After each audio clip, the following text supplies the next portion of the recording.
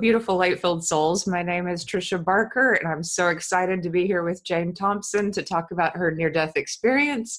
Please check out the links below for the Near-Death Experience Summit that's going to occur this summer. I will give you more and more information about that, as well as my book, Angels in the OR, and I will provide Jane's links below too. She has some free giveaways about spirit signs and things that 4 ways that spirit really tries to connect with us. And I want to just begin by talking about where you are and what you're doing these years after the near-death experience. But welcome to my program.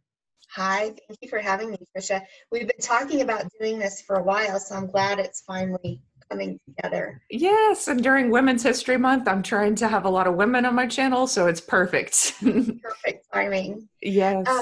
It's been almost 11 years since my NDE, and my career has shifted completely. I do healing work now, intuitive energy work, and I'm a psychic medium, and I'm a mom now. So my life has just changed completely. It's more filled with joy, and I feel love more deeply, and it's just, it's very fulfilling. It's a very fulfilling and happy place that I'm at right now. Yeah, and I love that giveaway that you have about the ways that spirit tries to connect with us. And people probably ask you this a lot. Did you just answer common questions that people ask you? Well, a lot of times people will say, I want to be able to do what you do, and I want to be able to get the information anytime by myself. And I'll say you do get a lot of the information, maybe not as detailed, but I wanted people to know the ways that spirit does commonly communicate with all of us, because once you have that awareness and you're tapped into it, you can understand it better, and you can feel it more. It feels more personal that way. Yeah, there's a lot of movements of mediums and psychics trying to share with others just basically the skills that they use, because a lot of times people do have intuition and they brush it aside and think, no, that doesn't mean anything, and they're just not paying attention to what's being given. So that's great. I think we were all born with it, but depending on the culture and the home that we were raised in, it either gets muted or it gets expanded. So we do all have it in us. It just over the years might diminish a little bit. Yeah, and these near-death experiences are great awakenings and openings, I think, to so many different insights. And I love what you said to me in an email about really allowing near-death experiencers to process the after effects. And, I have verifiable details. I think you do too in your near-death experience, but you seem to be like an advocate for those who maybe don't have verified details or attacked because they're trying to make money, like doing healing work and things like that. And I was wondering if you might talk a little bit more about that.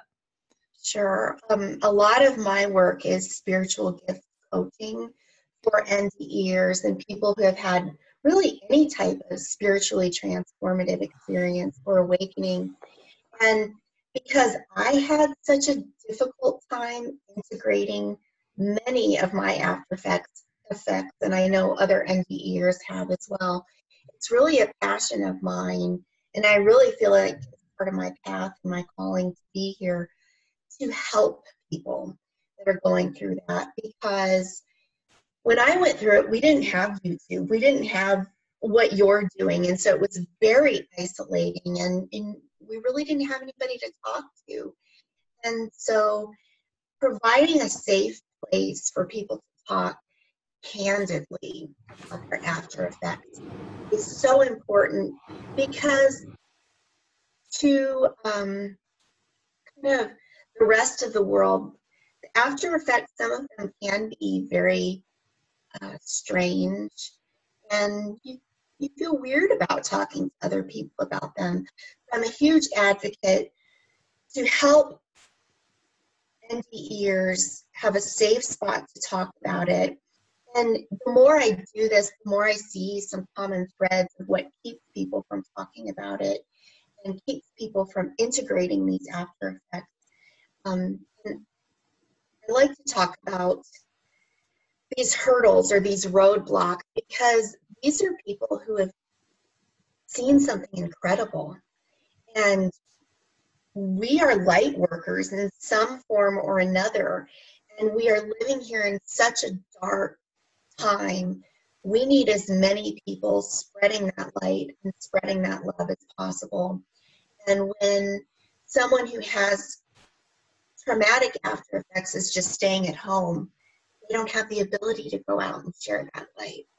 So I like to talk to them and give them the safe space to talk. And I've noticed a couple of areas where they feel almost less than sometimes, as if they don't have proof, or that their NDE can't be verified. You and I were hooked up to heart monitors when our NDEs happened, but of the millions of people who have had NDEs, how many were really hooked up to heart monitors at the time? And so sometimes when they feel that they can't verify it, it creates a stuck point for them. And so I want people to know that you aren't less than just because it can't be verified. And I still believe you even if you can't verify it. So it's important for people to know that. And then there are the certain levels of NDEs, and some people may not have gone into the light or may not have had a life review. It doesn't matter which level you did or didn't reach, you still have changed and you have something to offer the world because of that. Those are such great points. I loved what you said about the different levels and people feeling less than. I think early on, because mine was considered a profound near-death experience, and the NDER website, I think some people who just had one little glimpse or just an out-of-body experience felt like, oh, well, it was just a small little experience. It still opens you up to the reality, the spiritual reality that is beyond this body, and it still just kind of blows up in your mind, even if you just step out of form for a minute. Certainly, you're part of the conversation, and I think bringing everyone into that conversation is beautiful. And then what I've learned from interviewing people is I don't have every piece of a near-death experience. Everyone's is unique, and as I listen to someone else's, I might go into meditation and then later experience it. So you just might be more sensitive after you've had one. And if you listen to other people's, you might kind of understand where they're coming from on a deeper level. That's exactly right. And we do, when we hear other people talk, if we are open anyway, it can increase or develop other sensitivities, just bringing that into our awareness or being able to integrate an after effect as someone is speaking about it. And so it's helpful for all of us to get that dialogue going. Yeah, I'm so grateful to all the people who do that work to really connect people. And that's wonderful that you're offering that support, because I know there are some people who waited 20 years to even talk about their near-death experience at all because they felt so isolated. And certainly now we're so much more connected, and there's so many ways to talk through social media and through people like you and people like me, and people get questions answered through organizations like IANDS and University of Heaven and many different places. There's a lot of information out there, so I always encourage people to look where it feels right to you and talk to the people who you have that good heart feeling about, because we will resonate with some information better than others, and certain healers or other NDEers better than others, and that can change and unfold over time. But go with who feels right to you. That's what's the most important. And whatever level that we each reached, it's exactly what we were supposed to experience. And to really embrace that knowledge and know that I got exactly what I was supposed to get, and you got exactly what you were supposed to get. It's not a competition. Yeah. It's a collective experience that we're sharing and that we're bringing to others, and bringing, as you said, more light to this world. And it is a beautiful experience. And I would like to jump in now and just let you tell your story, because I like to sit back and hear them. I just love hearing these near-death experience stories. So I don't like people to set too much of the scene about the physical, but just a little bit about what was going on physically, and then just kind of jump into the afterlife experience. Okay. My NDE was on August 22nd, 2008. It was at 1:20 p.m. and I was in the hospital. I was in the emergency room. I'd been taken in early that morning. I had a really high fever of 106 degrees. I had a kidney stone that got stuck in my ureter. And so everything that the kidneys typically filter out and you get rid of was all flushing back into my body. And my blood and my internal organs had all become infected, and I had gone into septic shock. And I was waiting for the doctors and everybody to come in to say what the next step would be. And I was burning up. The fever was intense, and it had been going on for a while. And I was in excruciating amount of pain. And I was lying on the gurney, and even though I was burning up hot, I was still very cold. I was asking for the heated blankets, but they weren't giving me any relief. And then all of a sudden, I closed my eyes, and I couldn't open them. I couldn't have willed them open. And I started convulsing, and I could feel my whole body just in a real gentle convulsion. And I remember feeling the veins in my head, like almost like they were just going to pop right out of my head. And right at that moment, I just went very internal. And I disconnected from everything that was in the external physical world and everything that was going on around me. And I started traveling through my body. And I could see the systems of my body, and I could see the cells.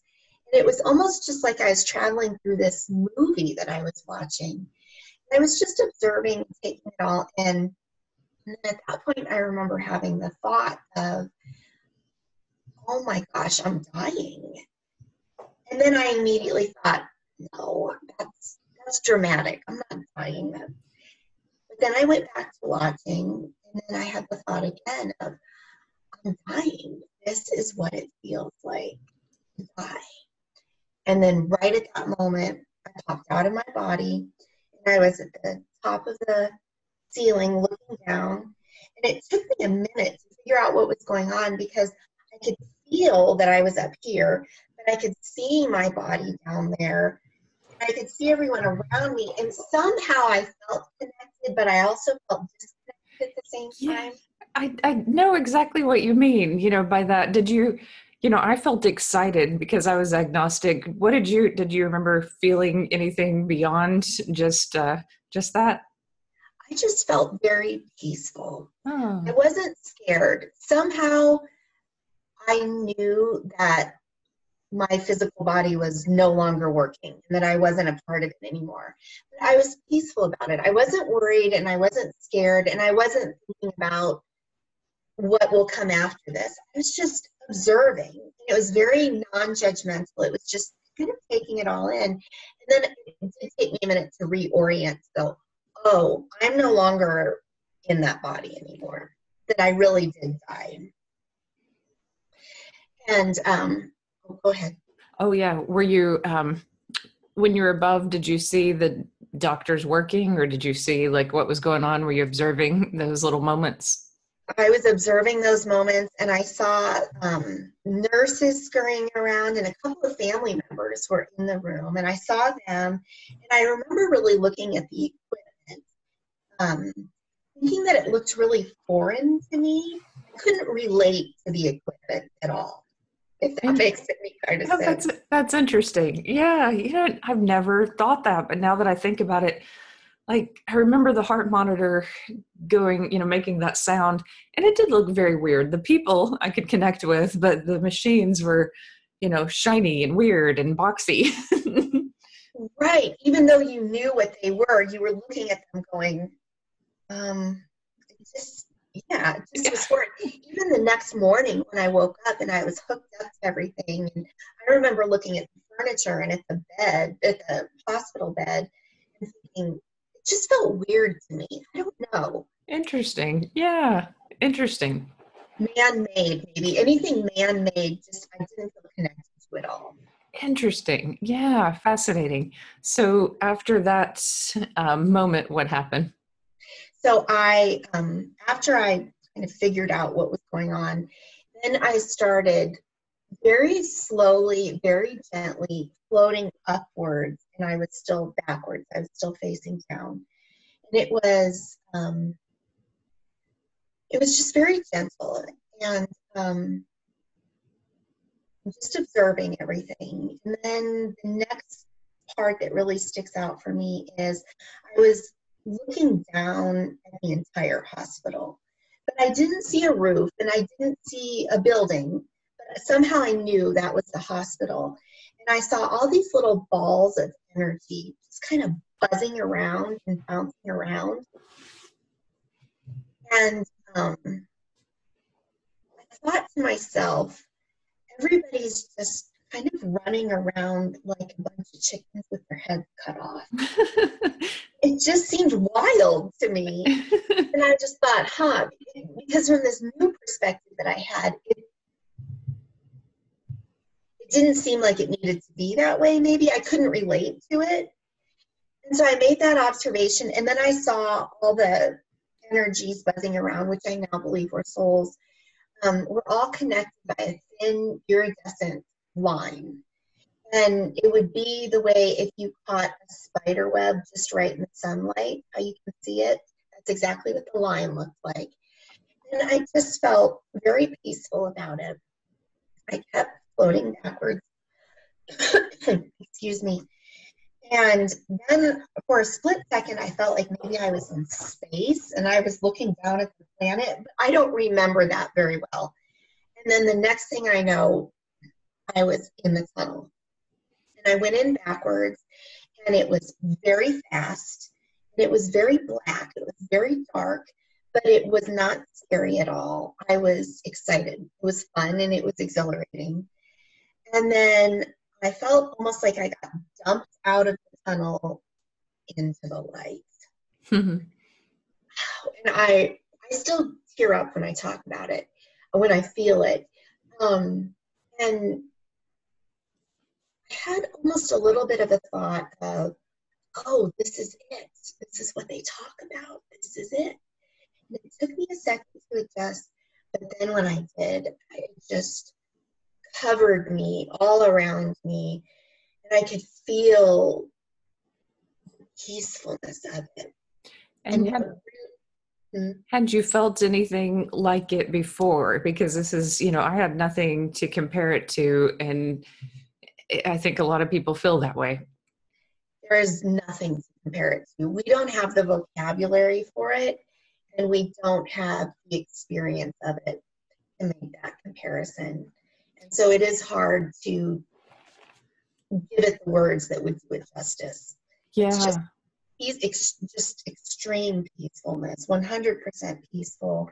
And what really stood out for me was the unconditional love of being in the light. And it just felt like it didn't matter anything I had done or who I was or who I wasn't. It was just the purest form of love that I have ever experienced right through my soul. It just took my soul over, and it felt amazing. And I felt it was very replenishing. I felt like any trauma or any wounds that I had were just being healed and filled in. And the temperature, even though I don't think there's a temperature in the light, to explain it is, it just felt like the perfect amount of warmth. It's just very healing. And it was incredible. The most incredible experience I've ever had. I know. I try to describe it like flying and being hugged at the same time. It's like total freedom and total safety, total love. One thing that I just recently, like just a few days ago, let sink into my head about this experience is I talk about how much love I felt, but then it hit me. I was safe to love. In my whole life, I had never been safe to love the way that so that love met me, and I met it with my own love. And I was like, finally, a being that is safe to love fully, because so many people, parents and friends and romantic partners were not safe to love. Yes, and that gave me the chills all over as you were saying that, because you're right. It is safe to love because you are loved so purely and so unconditionally. And that is probably why that experience of feeling that love is so full, because we were able to, it was going both ways. And that Yeah. added to the fullness of it. Like this coming home, something that we've always known that we're loved, but to encounter it is mind blowing and just life changing. And I wondered why I keep coming back to it. And I thought, okay, well, I'll go a little deeper with it, and see what that is. And that's where it hit me. And yeah, so it sounds like you had that same experience of just total safety and total bliss. Total bliss and total comfort, and where you could just almost just exhale and just rest in it. Yeah. So how long time is relative, of course, but do you feel like you were able to stay there for a while, or was it ended too quickly?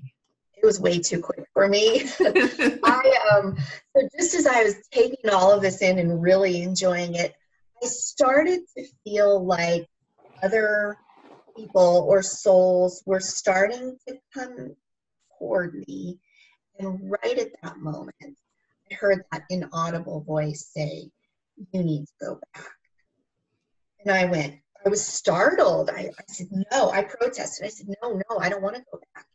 And then the inaudible voice again, "You need to go back." And I protested, no, please, I don't want to go back. And right then, as I was protesting, I felt almost like I was gently nudged back into the tunnel. I don't remember much of that. It was very fast, back in through through my crown, into my body. I felt maybe a split second of the pain return, and then I don't remember anything until pre-op later, much later that evening. And I kind of want to jump around in time. And I was asked this question, and it would be cool to hear you answer it. Sometimes people want to know who we were before the near-death experience and who we were after. So if you could set a little scene of that, I would be really curious. So before my NDE, I was all about the material world and the external. I sold real estate and I made good money doing it, and I liked making money and I liked spending money. And I really enjoyed working, and I worked a lot. I worked 7 days a week from the moment I woke up to the moment I went to bed, and I didn't mind. I was okay with it. And I had a very serious boyfriend, and he was the same way, where work was first. And so the relationship was okay in that way, because we just gave each other that space. And then any spare time we spent together. But I did a lot of happy hours. Sushi happy hour was kind of my thing. And I had a lot of friends. I had my boyfriend, but I didn't have really heart-centered relationships. It was always around something else, because I didn't know how to do it any other way. I had a lot of trauma growing up, and that translated into the relationships in my life. And I think I had myself convinced that everything was okay, because I didn't know how to make it better. And then after my NDE and after experiencing that pure unconditional love and that healing that I received, I did a 180, and I couldn't stomach the business world anymore. It was just, I just couldn't do it. Fascinating. Why? Like I didn't have the opportunity since I was in college to ever try it, but you were in it. And so how did it feel different and weird? It was just, the interactions didn't feel genuine to me anymore. And this was during a time when the market was seriously crashing, the real estate market seriously crashing. And so to make money selling real estate, you had to have a little bit of shadiness Mm. to your interactions. And I never did anything that was unethical. There was still a sense of almost manipulation, to be honest, to make things happen. And I just couldn't do that anymore. It just felt so wrong to me. And a lot of real estate, even though we all need homes to live in and we need beds to sleep in, there are a lot of really external things about it as well, with status based on what price point you're in and things like that. And it hurt me to see a lot of that. I couldn't do it. It was painful for me. Interesting, interesting. Because did it not feel like you were contributing something helpful or good to the world through doing it, or what? Was it just cold, the environment? No, it was, I still felt like I was doing something helpful because people do need a place to live. And I was more tuned in to people where I could help them tap into finding a space, a home that is more loving and supportive. And so it did feel helpful in that sense, finding a really happy place for people to live. It was just everything outside of those interactions that was difficult. And just the process of it all. And now I could deal with it much better than I could back then. Coming off fresh of my NDE, I was just way too sensitive to be able to sit at a closing table and talk about math and numbers. It felt very invasive to be fresh off NDE. And then, forgive me if I'm prying too much, but did your friendships and romantic relationships change a lot because of the near-death experience? A lot. And it started because I tried to talk to a couple of people that I was very close to prior to my NDE about what happened, and they couldn't hear it. And part of it was because two of them were standing there when it happened, and that was traumatic for them to see me die right in front of them. And so there was a piece where, let's not go there. Everything's fine now, so let's just not go there. And then I made the mistake of trying to talk to my surgeon about it. And he laughed at me, literally laughed at me. And so I just shut down and I didn't talk about it. And I tried to fake it for a while to keep everything going. But I was not into happy hours really so much anymore. I still like to have fun and laugh, but the drinking I wasn't into. And so some of the friendships really changed and we drifted apart because we weren't into the same things anymore. And there were no arguments or anything like that. It wasn't working anymore for anybody. So there was a lot of drifting away from each other. Did you gravitate to spiritual people eventually? Did you find that helped, or did you have to find books and find your own way? It took me a while to figure. There was a period of isolation where I really needed to figure out what had happened to me. I didn't even know that it was a near-death experience, even though that seems obvious now. I didn't know what had happened, and I needed to process some and integrate some on my own before I could branch out. And now I have an awesome spiritual tribe, and who we all think different things or might have different ways of doing things, but we're open. And so we can have really good conversations. And so it took a while to get that group of people, but now that I have it, it's wonderful. Interesting. And did you discover meditation, or did you discover some sort of practice that helped you early on, or? Early on, it was meditation, just a mantra, silent mantra meditation. And that helped me a lot to center back up. And that was a very important part of bringing it all together. And then I started meeting other mediums and healers who started teaching me about their experiences, and that helped me bring all the pieces started coming into place after that. Oh, so yeah, were you, I think we talked once before the recording and you said you're a bit of a reluctant medium. Did I remember that correctly? Not even just a bit of a reluctant medium, right? It goes in phases. Mediumship was the most difficult after effect for me to integrate.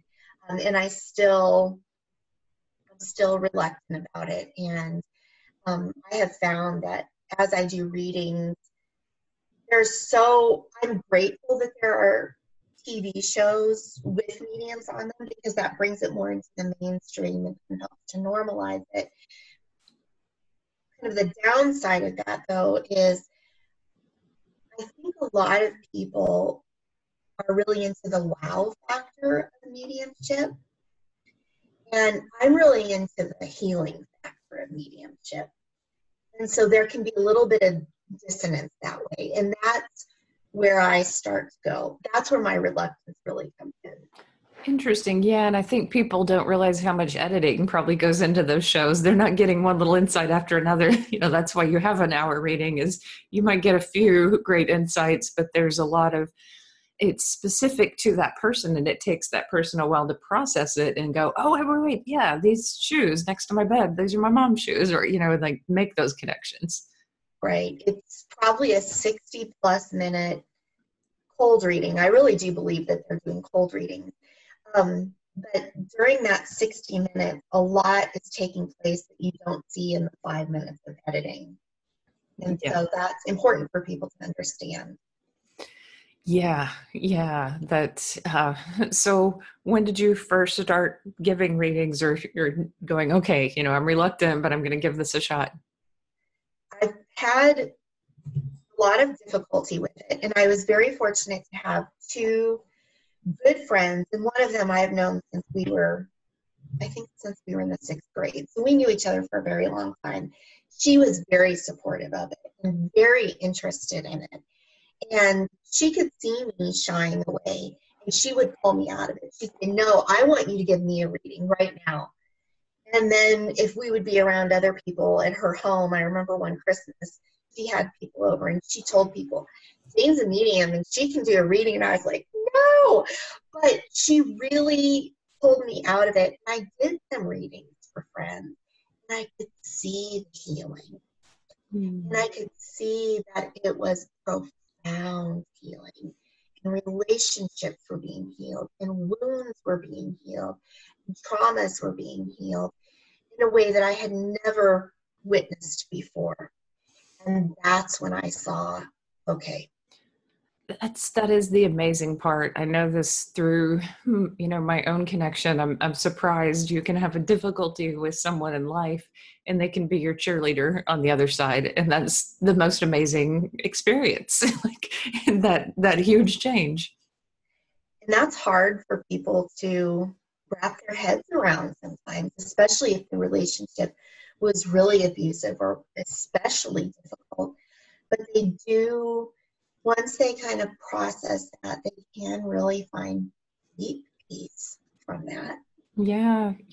And the person I'm thinking of was not necessarily abusive to me, but we just had a difficult relationship. And I'm really kind of surprised, if you knew all the circumstances to what she's cheering me on, most people probably in my family and, in different places would go, no way, she is not. But I know it on this soul level. Like I feel it.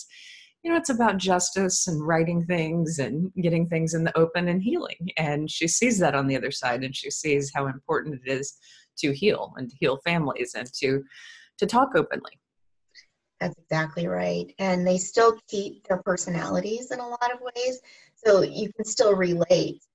But I don't look at death the same way as I did before, because I feel like those relationships are better now. Yeah. I kind of enjoy a lot of the relationships more now, because there is a lot of that ego and that human stuff just fades away. And so you get healed, and then when you are a medium and you can fully experience them, even I should back up and say, even you don't have to be a medium to fully experience loved ones who are on the other side.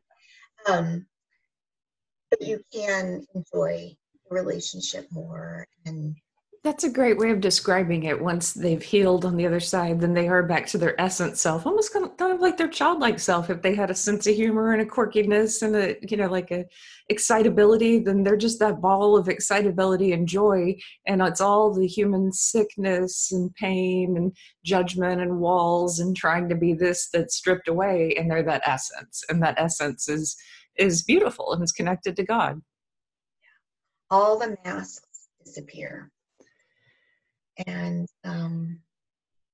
even though we still carry a lot of that with us, it still completely changes the dynamic of the relationship. Yeah, it's like opening up doors into a greater expansiveness. It's like we come here and we play roles and we close all these doors, and okay, I'm in this house with these doors playing this role, and at this work, playing this role. And then they go there and they're just flying around and they're just, so free and so loved and so healed. And what a it's like when I was in theater in school, in high school, and I remember when you left the wing, and that's the way I see it. We're just here for this play, and then they leave, off stage left, and then they've got the whole universe, to explore. Yeah, they're everywhere at that point. Yeah.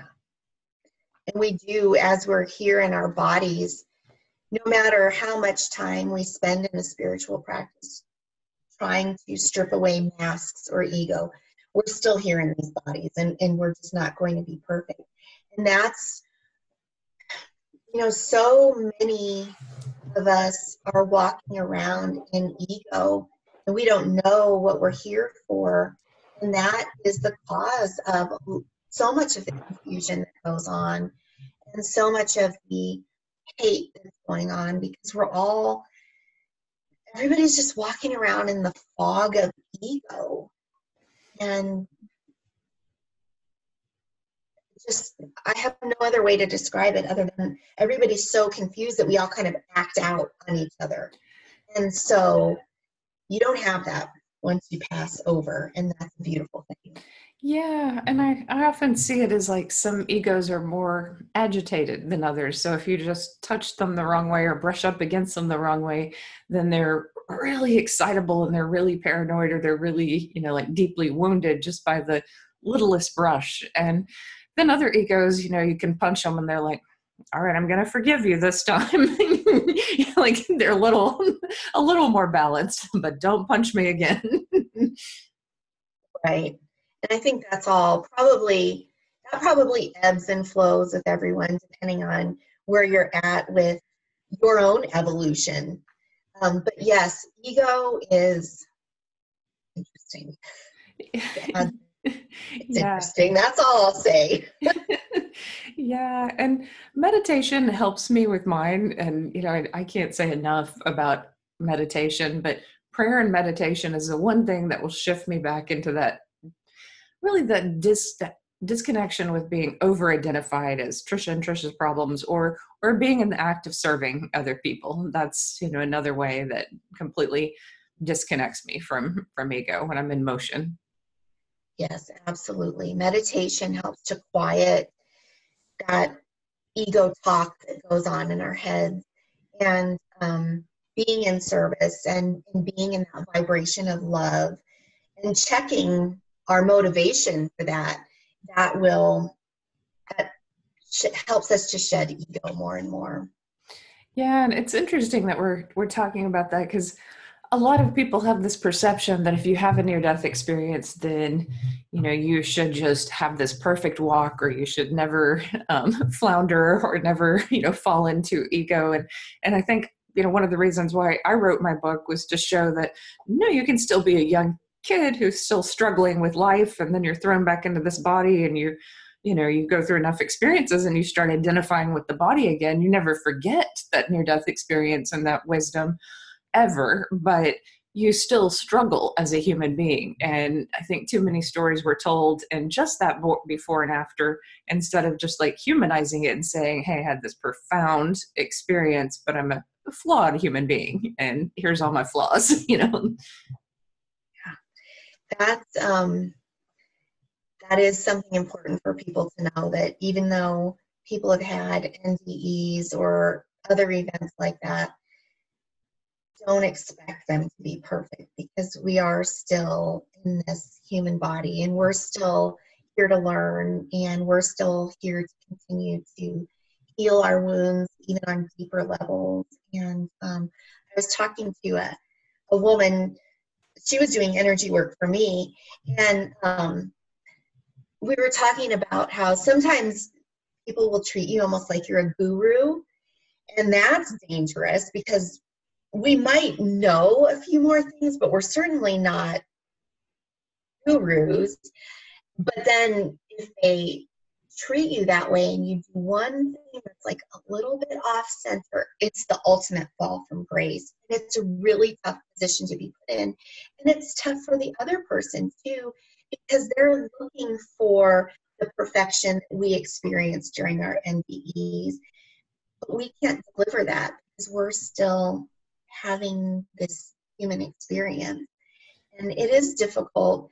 And I've had people tell me before, if something goes wrong in my own personal life, they'll say, well, you're psychic. Didn't you see that coming? Oh no, I know and I go, well, I might be psychic, but I don't.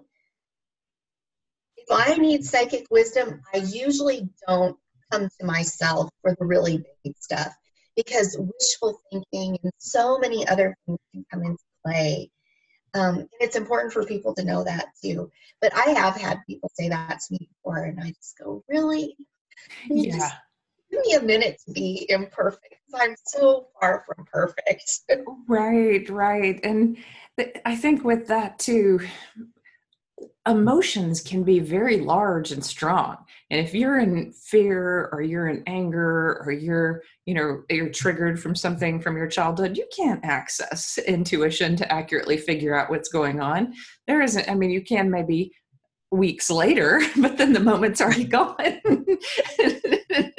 That's exactly right. We still have a lot of processing to do. And yeah, when we're in the thick of whatever we're needing to heal personally, you can't. That's a perfect way of saying it. You really can't access clear intuition at that point. You need a little bit of space to do that. Yeah, and we're imperfect beings. And I felt almost shamed that, I had this huge experience 2 years after my near-death experience where I went to a foreign country and was sexually assaulted. And I think people look at that like, oh, you manifested something terrible, or, oh, you didn't have better intuition about that. Let's just take away all judgment and just say that probably every woman who goes to teach in a foreign country and isn't a part of that country isn't going to receive the same justice as a citizen of that country. So you can imagine someone who's an illegal from another country here in the States who's raped. Is she going to get justice? I mean, even American women have trouble getting justice, many times after a sexual assault. So let's just look at it as a cultural manifestation, first of all, and not blame the people walking through the cultural manifestation and collective consciousness of what others have created. And then go, well, how can this information be used to help other people? So I decided to be very real and always tell students, think about what country you're going to. It might have brought them down a little, but I was like, just give them that information so that they have it when they travel. But yeah, people can be shamed for having intuition and not foreseeing something bad that happens. That's exactly right. And the thing of it is no matter how you look at it, whether you or myself or someone else, whether or not we did manifest something or create something in our own lives, where's the compassion? Still hurts. And compassion is everything. Yeah. And these are common problems, around the world. People lose people suffer trauma. It's not uncommon that people suffer trauma. And that was one of my biggest lessons, is what I went through, not at all uncommon after working with students and looking around at this world. And it was eye-opening. And I think that compassion is the greatest gift. I mean, sometimes just giving someone a word of kindness and a word of hope and some compassion was the first step in allowing them to begin to heal. And I pay attention very closely to the words I've always said to students, because I've been sensitive after my near death experience. And when someone says that something negative to me, like, oh, that'll never happen, or, they just those trite things that people throw out, I feel disheartened. It's like, why not give someone a little hope? Why not give them a little bit of a nudge into a better reality? Yes. And if it excites you and kind of sets a spark, maybe it is meant for you, and that's something to pursue and to follow that piece. But yes, I have noticed during my human times when I'm less compassionate towards others, it's because I'm not being compassionate with myself. And that's kind of the checkpoint. If I feel myself being judgmental or lacking compassion, I have to look inside and go, how tough am I being on myself right now? Because what's going on internally is what spills out. And I think that's a good process to have when you're noticing different spaces that you're at in your life. Yeah, it makes me chuckle to the idea that whatever I'm irritated at about other people, like, oh, that person is negative. Oh, this person is not open to this or open to that. Well, generally I'm being negative about something, or I need to be more open to goodness, or I need to heal something. It may not be exactly the same thing, but it's still like a nudge to look inside, because what is it? You got it, you've spotted it, or spot it, you've got it, that idea. Yeah, and the mirror goes up, right? That's the thing about oneness, is that mirror, and that's exactly right. If there's something that's really bugging us about someone else, chances are we're doing the same exact thing that we don't like that they're doing. You said something really interesting, though, too. I want to come back to about near-death experiencers. Sometimes people think of them as a guru, or, if you're really in that connected space and you're so connected with God and you want to bring this light into the world, then, yeah, people can pick up on that energy, and that love and that unconditional love is very, I think I was talking with Jane Contra about this, and I hope I get to interview her, but, she's done a lot for the near death experience community, and she's quite a bit older, and she was saying it's very sexy, this unconditional love. And so no matter who you are, you're bringing in love, you're making people feel good. And I'm sure that there's a lot of egos that are like, ooh, I have this power, to make others feel good, instead of realizing you're giving it away. It's not about you or your form. It's about give it, give it, give it, and let it go. Right. And we're kind of, especially when we're working and we're fully channeling that light, we have to know that we are just the middleman. And that keeps us out of feeling like we're more awesome than maybe we are. There is people, that feels good to be around. And so it is, it's kind of sexy. It is kind of sexy. And it's a fraction of what we experienced right in the thick of that light. And so bringing a piece of that in is a beautiful gift to be able to do that. And I kind of went off the track there.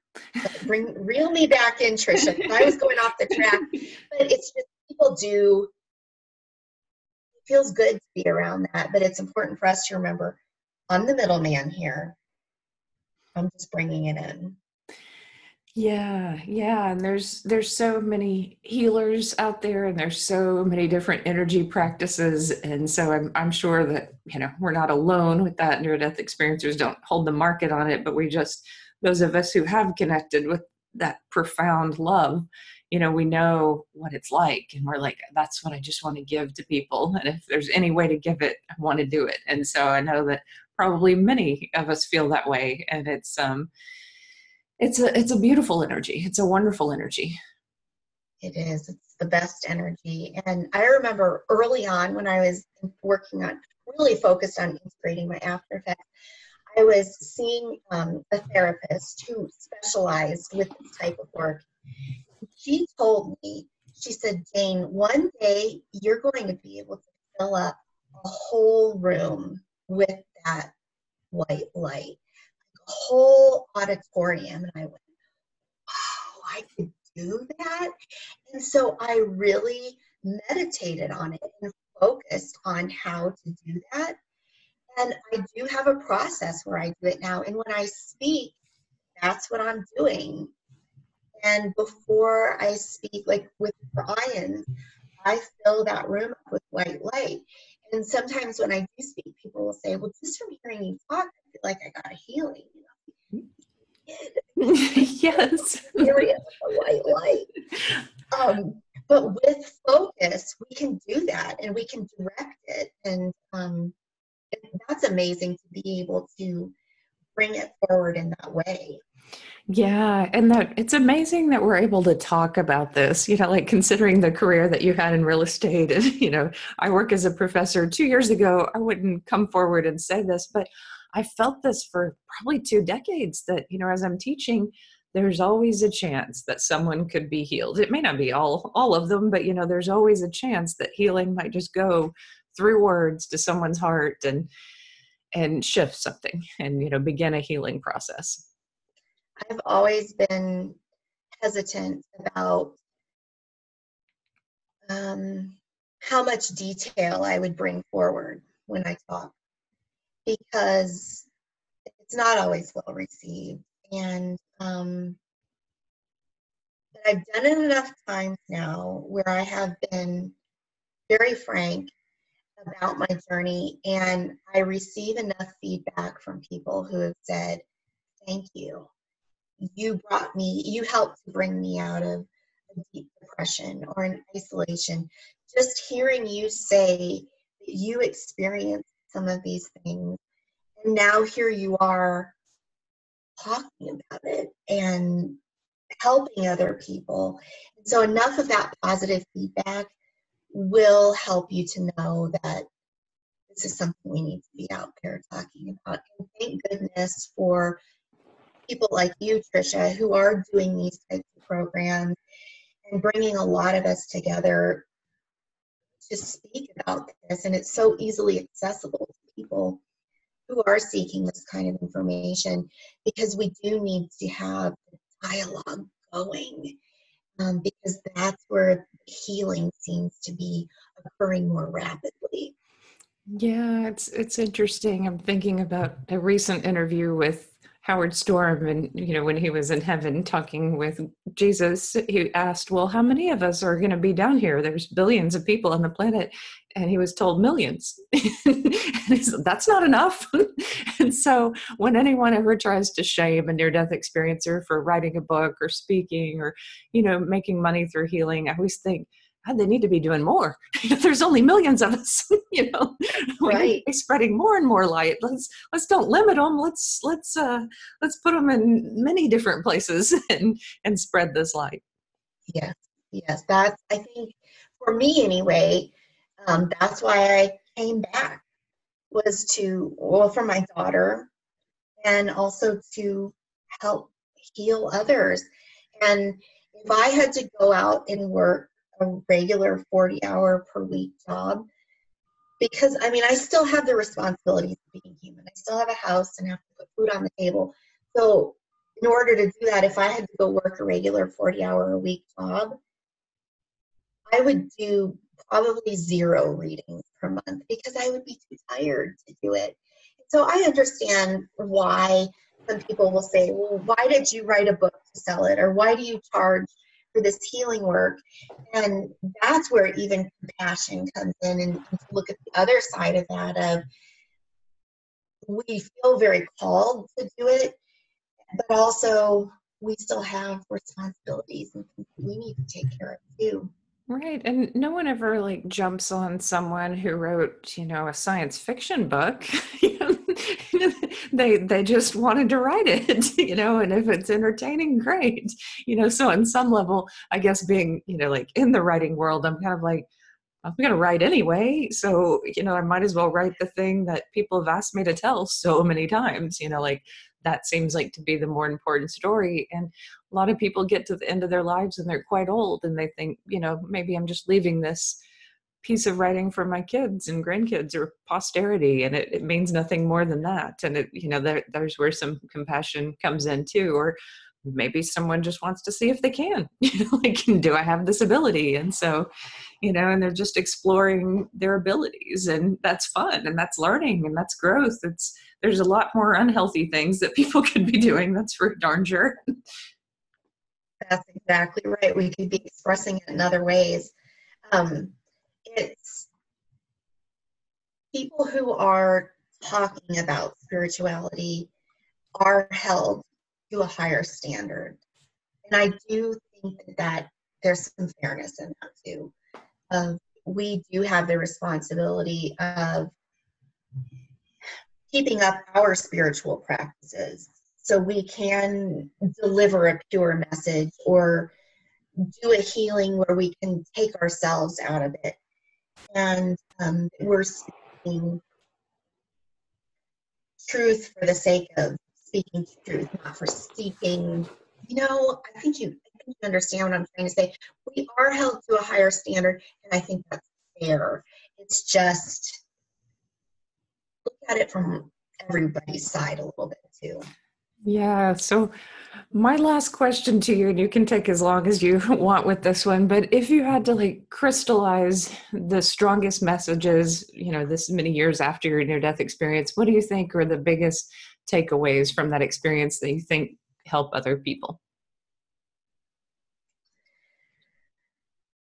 That's a good question. There's a lot. I'm trying to think. Well, I think one of the most important things to know is that it's not scary to die. And I think the process of leaving our bodies can vary greatly of how we each go through that process. I've seen a lot of different things happen in hospice care, how people will process death, that letting go process. But once you get there, there's nothing to be afraid of. And that's important for people to know. And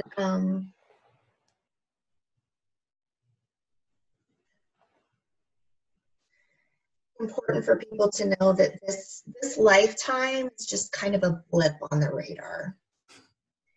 It doesn't feel like it's a blip on the radar, but it truly is.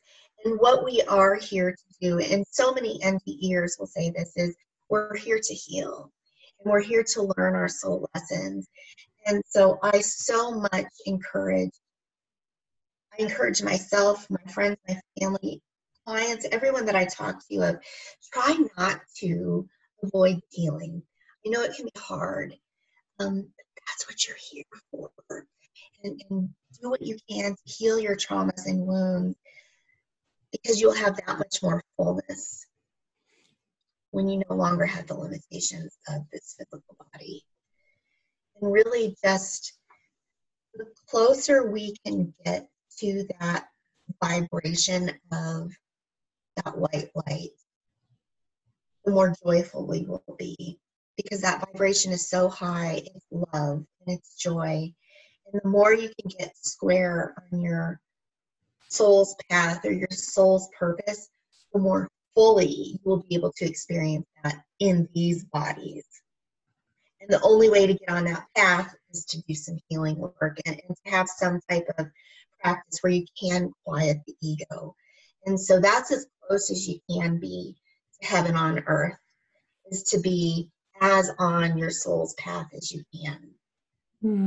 Beautifully said. Gosh, I love that.